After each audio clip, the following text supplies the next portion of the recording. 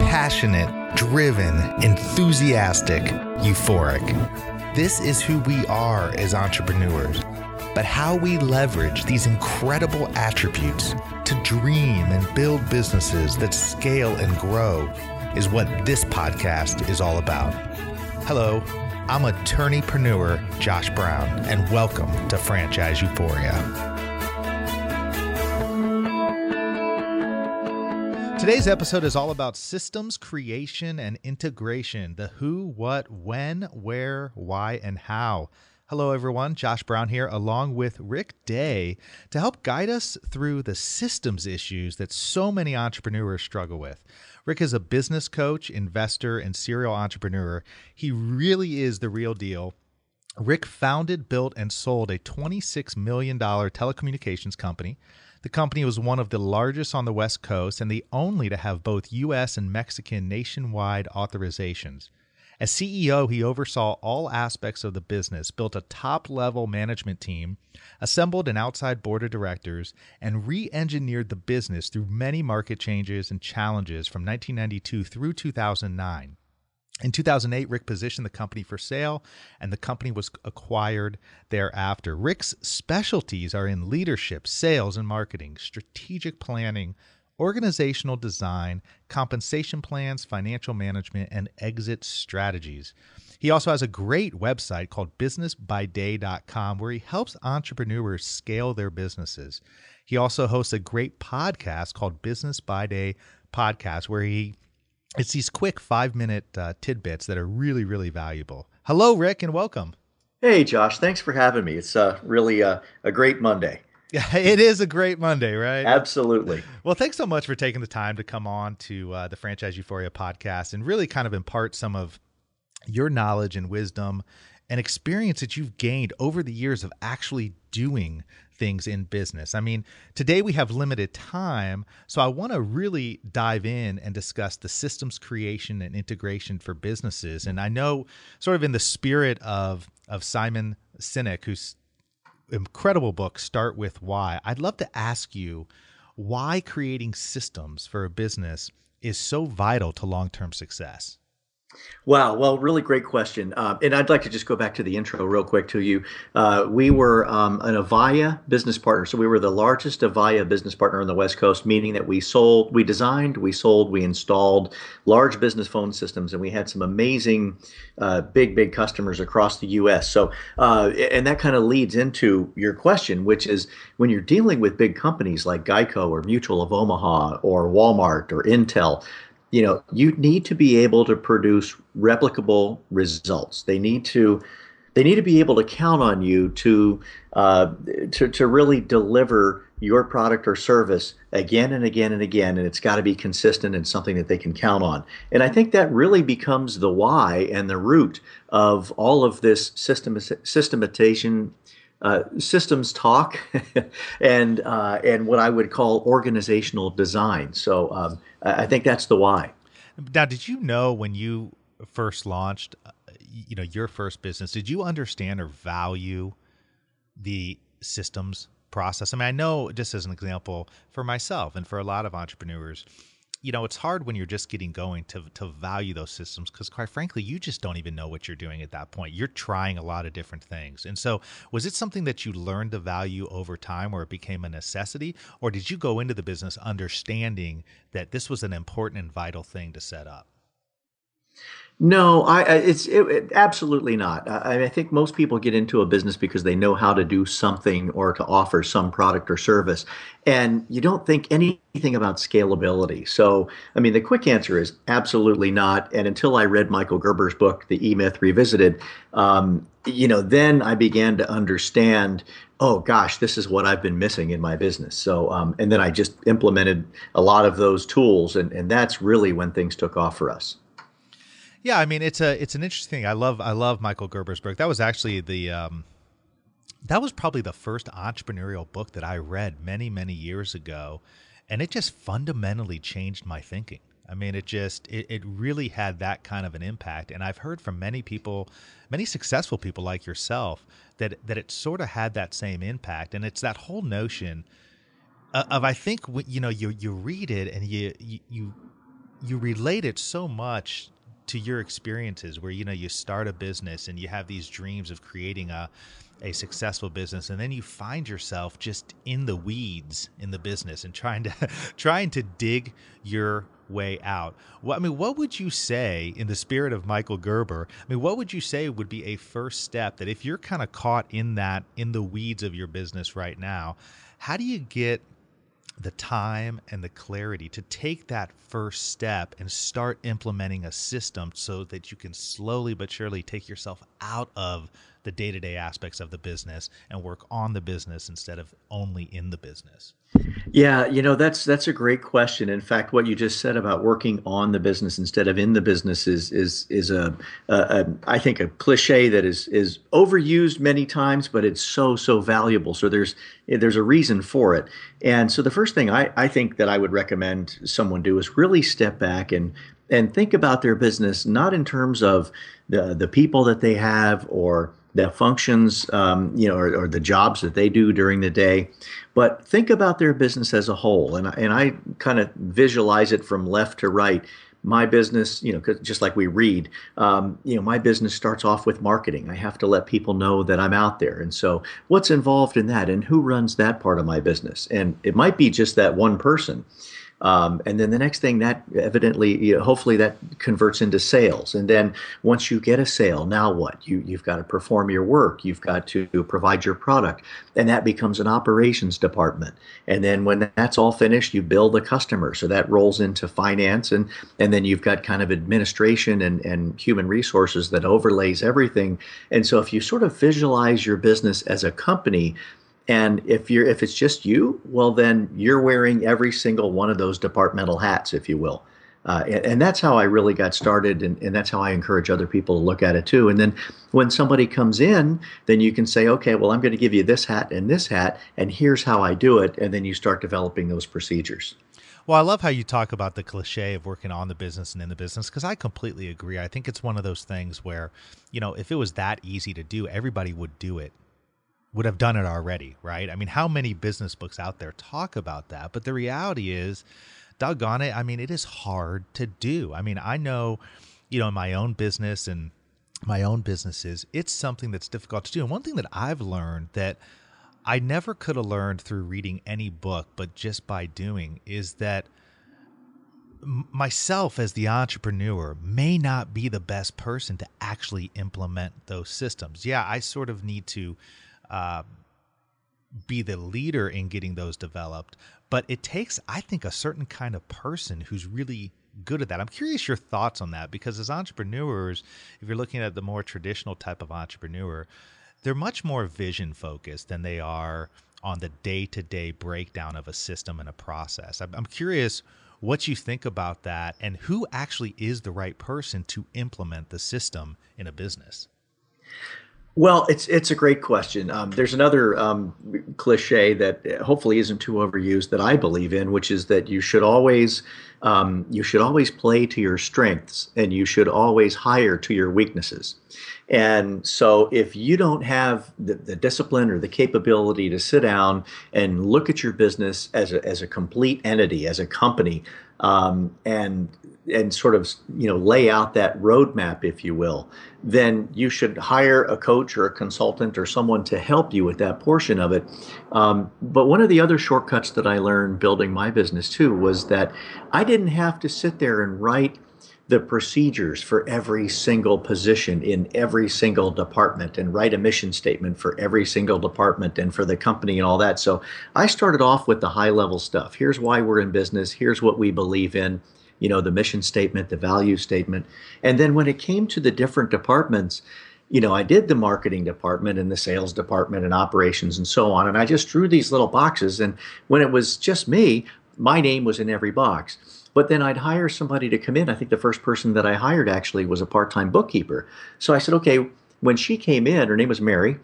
And I said, Mary, when you start doing this, this is what I've been doing. So let's sit down and let's jot down these procedures together during this initial training process. And then as we learn and as we grow, I need you to keep this document updated so that if something were to happen to you or you moved on or we hired another person, then that other person could come in and be able to fill in and say, oh, well, here's how they do this. And you have almost it becomes your operations manual. So you don't have to do all the work yourself. I use the new personnel training method, or that's how I built the procedures and the employee manual. So now with your bookkeeper with Mary, I think that's a really good example because I think, whenever you're at a point in your business where you want to try to scale it, you've got to think about bringing in who is that next key person to bring in. I'm curious your philosophy on that because I find that different entrepreneurs have different philosophies. Some would say, okay, bring in the bookkeeper and the bookkeeper only does bookkeeping. Others might say, I'm going to find out the total value that this bookkeeper might add because she might be able to plug some holes in these other areas. And then you can almost get, more bang for your buck from that perspective. I'm curious your thinking in that because I think it's one of those fine detail issues, but it affects a lot of people because a first hire for a business is huge. Right. And I mean, and I'm just curious your thoughts on how you utilize that first hire. Well, I think it's a great question. I think a lot of people really start with a bookkeeper because most of us are not accountants by trade. I mean, you're an attorney. I was just a business generalist and came from sales. So, doing the books, it being a very specific and detail oriented job usually is one of the first people, that they hire or that entrepreneurs hire.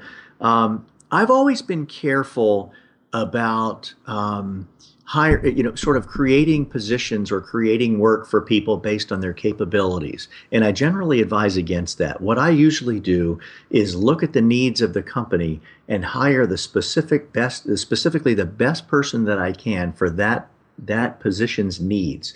So I let the company's needs drive who I hire and where I put them, not the other way around. So if Mary came in and could do the books and she said, hey, I also like to dabble in marketing, I would say, well, that's great, Mary, but why don't you focus on books? And then I'm still in charge of marketing at this very early stage. And if you want to help, that's great. But I would always let the company's needs dictate the person that I hired. Oh, so I love that. I think that's a great point because I hear the theme through that is basically you as the owner have to prioritize what is the most important function that you need to fill next, right? I mean, there's a great book. I don't know if you've read this, Rick. It's called Essentialism, The Disciplined Pursuit of Less. Have you heard of that book? No, but it sounds fascinating. You got to get it. It's awesome. It's the author's name is Greg, and I don't know if I'm pronouncing this right, McKeown, M-C-K-E, I think W-O-N. Amazing book, but it talks about how, and you can relate it to business, life in general, but the most successful people are really pursuing less, but they've done an amazing job at prioritizing what's actually essential versus non-essential. And one of the things I see, but it's also difficult to do, is trying to categorize yourself as an entrepreneur. Okay, what is the next most important thing that I can do for my business? Bookkeeping is obviously huge. And so, I think that in what you said, that's what I really take from that. And I really, really like that point because I think when people are thinking about scaling, that's one of the first things they have to do is sort of write out on a piece of paper what their priorities are as a business. Where is the next step they're going to take? I mean, is that the process that you take people through with your coaching and with your programs? It really is. In fact, I was working with a student a couple of months ago, and she's really, really quick. And so she started a spreadsheet and actually a whole Excel workbook. And across the bottom of the workbook, she had different tabs. And those different tabs were for the different departments that we talked about, the marketing, the sales, the production, blah, blah, blah. And then in each one of those tabs, she had a list of the responsibilities of, in her particular business, what needs to happen. And so she's got 3 people involved in her business. And I said, okay, so next to each one of these tasks in each one of these departments, I want you to put the initial of the person who's in charge of that. And she did. And in the finance tab, for example, she had one of one of her other employees and she had his initials in 2 things, and she had her initials in 6, but in none of those different procedures were there both initials. In other words, they were very clear and crisp on who was doing which task, right? And then I went to the sales piece, and she had on that particular tab, and she had her initial and a second initial and a third initial. And I said, okay, so you've basically assigned responsibility for that task to all 3 people in your business. So how are you going to split that up? And she goes, gosh, I don't know. We're all involved in everything. And I said, yeah, but somebody's got to be responsible for it, and have accountability for it. And so the question, which comes back to yours, was, how do I know what to delegate first? How do I know where to hire next? And I said, so I want you to rank each one of these procedures that you think all 3 of you are involved in on from 1 to 5. 1, you hate to do it, and you're really not that good at it, to 5, you're an expert, you love it, it's your passion. Rank each one of those. And then in the next meeting that we had, we took all the 1s and the 2s, and I said, how do you remove yourself from that situation? So how do you back out of those particular areas where you're not really great and you don't really like to do it, so that you can focus on the things that you really do like to do. And I think it was just kind of a cool tool that we used, but it really opened her eyes to where she needed to hire next, who she was going to put in charge of what tasks, and so on. So is that really your focus? I mean, are you working with entrepreneurs who are at that point where they do want to grow, where they are ready to take that next step, but maybe it's a confidence issue. Maybe they're just not, they don't fully know what to do, and they need sort of that outside, independent, objective presence. Someone like yourself who's been there, done it. I mean, almost like an outside advisory board is what it seems like you're doing, which seems to be, boy, very, very valuable for somebody who's looking to take their business to the next level. Yeah, absolutely. My specialty really is, I remember those days of starting and then hiring Mary, and then hiring my first guy to ship, pack and ship boxes. And I struggled so much trying to figure out, how do I grow? Who do I hire? And so my specialty really is that person, or that small team of people that might have 2 or 3 or 5 people, and they've got some revenue, they've got some customers, and they just don't know. They're all kind of doing a little bit of everything. And it's like, well, guys, you've got to divide that up. And if you've got any holes, then we need to hire to fill those holes. And so to get them to see the overall organizational design and actually grow a business, because, at the end of the day, as a CEO or as a business owner, you ultimately want to work yourself out of the business to where all you have to do is make strategic decisions, and you do a lot of networking and a lot of brand building, and you go in and you shake your customers' hands and thanks very much for doing business with my company. But that's when a company really has the most value, is when the CEO or president can be replaced. No, I mean, I think that's so true. And I think that, we all know there's no shortcuts in business, but sometimes there's smart cuts. I think there's a book that was just, I can't remember the author's name, but it really is, it's called Smart Cuts. And he basically takes a look at not only entrepreneurs, but politicians and other people in various roles, and how they have somewhat shortcutted the process to ultimate success, but done it in a very shrewd, smart way. And part of that is from learning from others. I'm curious, when you first started your telecom business, I mean, did all this stuff come natural to you, or did you learn from the school of hard knocks? Well, a little bit of both. So the answer is no, it didn't come naturally to me. In fact, I remember getting advice from one of my mentors before I started my business. And I said, his name was Raleigh. And I said, Raleigh, I don't know enough to be a CEO. Maybe I should go work in a larger company and get some management experience. And he said, absolutely not. Just go do it and you'll figure it out.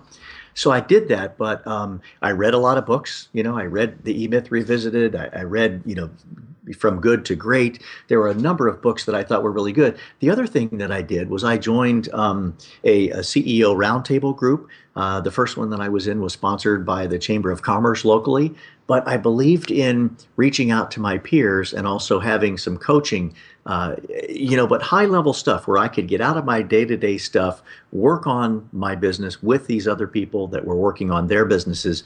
And so I think having those mentors, maybe that board of advisors, that CEO group that you go to, absolutely crucial.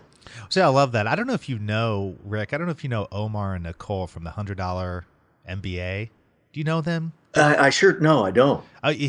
Check out the $100 MBA. I think it's the $100MBA.net. But what you just said reminded me of Omar, because he went a while back. I interviewed him a couple shows back. Really fascinating guy. I interviewed Omar and Nicole, but they have this podcast and this business called the $100 MBA. Well, Omar was accepted and started, I think it was the Wharton School of Business, which is, most people would regard that as the top sort of business school. And Absolutely. He gets in and he goes, and within his first semester, one of his professors says, so what do you want to do when you're done with this MBA? He was going to get his MBA. He said, well, I want to be an entrepreneur. I want to go start this business. I'm going to do this. And he said, come meet me in my office. So Omar goes and meets him in his office, and he says, let me give you the best piece of advice that you're going to get. And he said, what? He said, you need to drop out of this school. I'm going to give you a list of 25 books that you need to read, and you need to go be an entrepreneur. And he said, what do you mean? And the professor said, you don't get your MBA to be an entrepreneur. You get your MBA to go be, upper management in a corporation or work in the corporate structure. Don't waste your time and money. Go and do it and just learn from doing that. I mean, isn't that incredible? Yeah, it really is. I mean, it's certainly. I can't knock people that really want to go get an MBA, but from my degree is from in finance, and it's just a BS degree in finance. But when you look at the cost of an MBA, and you're both in opportunity cost and the time that you spend working, on your MBA and studying, what could you have learned in 2 years in the workforce? And then the financial cost of that MBA, how long is it going to take you to earn a good return on investment? Unless you're going to go after some, fantastic 6-figure job, and, then I would say absolutely just start your business and get after it and work hard. Yeah, no, I agree. I thought it was just interesting advice, especially from a professor at the school. But I think it really, hits on the point of identifying, look, if you're going to go down this road, you may not need to get your MBA right now. An MBA is a great thing, but if you're looking to go down this path, that might not be the best fit. So really interesting stuff. I think that you have a great program called Accelerate 120. I'd like for you to take a couple minutes and talk about that, because I think that'll be of interest to the entrepreneurs listening in that are at that point where they want to take their business to the next level. Oh, thanks. Yeah. So what I did there was, I talked earlier about having been a member of peer groups, and I really enjoyed that, and it was really crucial, I think, to my success with Daycom Systems, was to be in a group called Tech at the time, and now it's Vistage International. And so what I wanted to do was take that peer advisory group concept with some of my business experience and coaching, and put together a group of business owners and people who had started their own businesses, and they've got some revenue and they really want to grow, and put them together in an online format. So it's geography independent. So all you've got, I can be anywhere because I love to travel now, and I travel a lot more than I used to. But it doesn't matter whether, I've got students in Rhode Island and Kansas and San Diego, obviously, and I had one student that joined from Spain. And so with the capabilities that we have with the internet, it doesn't really matter where you are. It's just an online class where we all meet on Google Hangouts or GoToMeetings. And then I gave each one of them one-on-one time. And so really what comes out of that is they develop a really tight-knit group of friends, if you will. They encourage each other and help each other. And then there are also solutions that come from, a photographer or a copywriter or an app developer or a digital media expert. And so they have their own solutions that they can offer to the group that I didn't even know about. And then I can kind of overlay the whole thing with my management expertise and decision-making, systems and things like that. So it's been really, really fun, and I'm looking to roll out a couple more classes. Well, I love that because it combines your expertise along with the value of collaboration. I know our mutual friend Jared Easley always talks about collaboration, has a book on it, and you can just get places faster, further where you want to go through the collaboration. That's the beauty of those mastermind type businesses is, you may take people who are all in completely different businesses, but they're all going through the same kind of process, and they're going to learn a ton from you, but they're going to learn probably just as much or more from just hearing what other people are going through.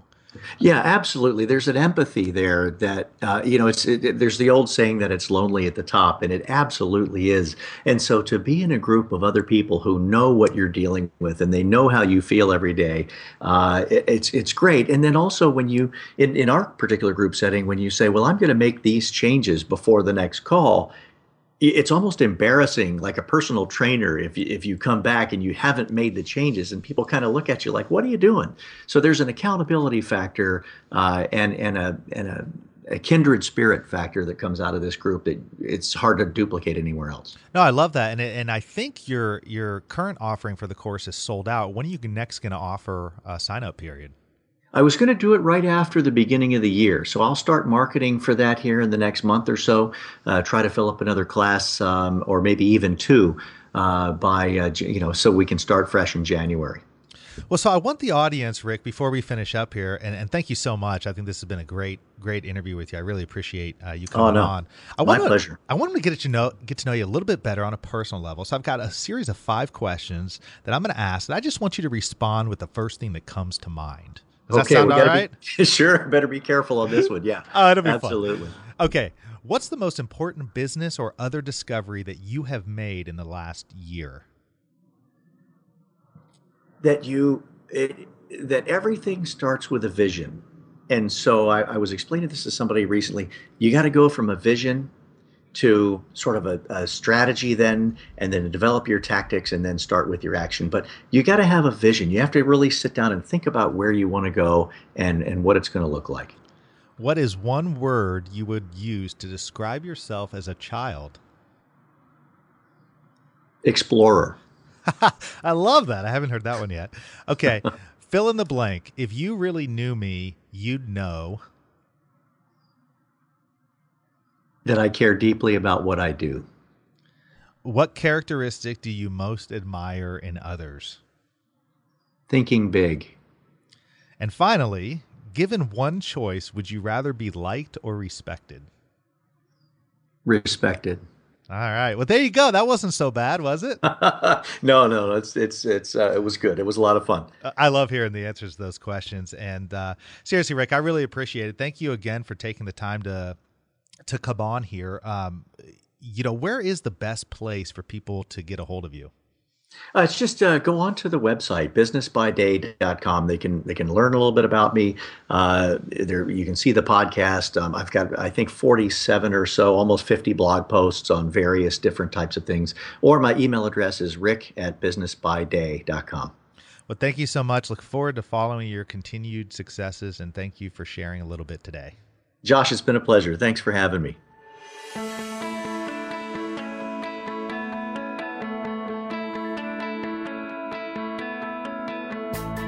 Thanks for being with us today on the Franchise Euphoria podcast. If you enjoyed this episode, please be sure to go to iTunes and provide a review. Also, please remember that although Josh Brown is a licensed and practicing attorney, nothing contained in this podcast should be construed as legal advice, because it is not. The information contained in this podcast is general and educational in nature, and none of it should be relied upon as legal advice. That being said, if you have questions for Josh and would like to contact him, please email him at josh@franchiseeuphoria.com. Thank you so much for listening, and we hope you tune in to our next weekly episode.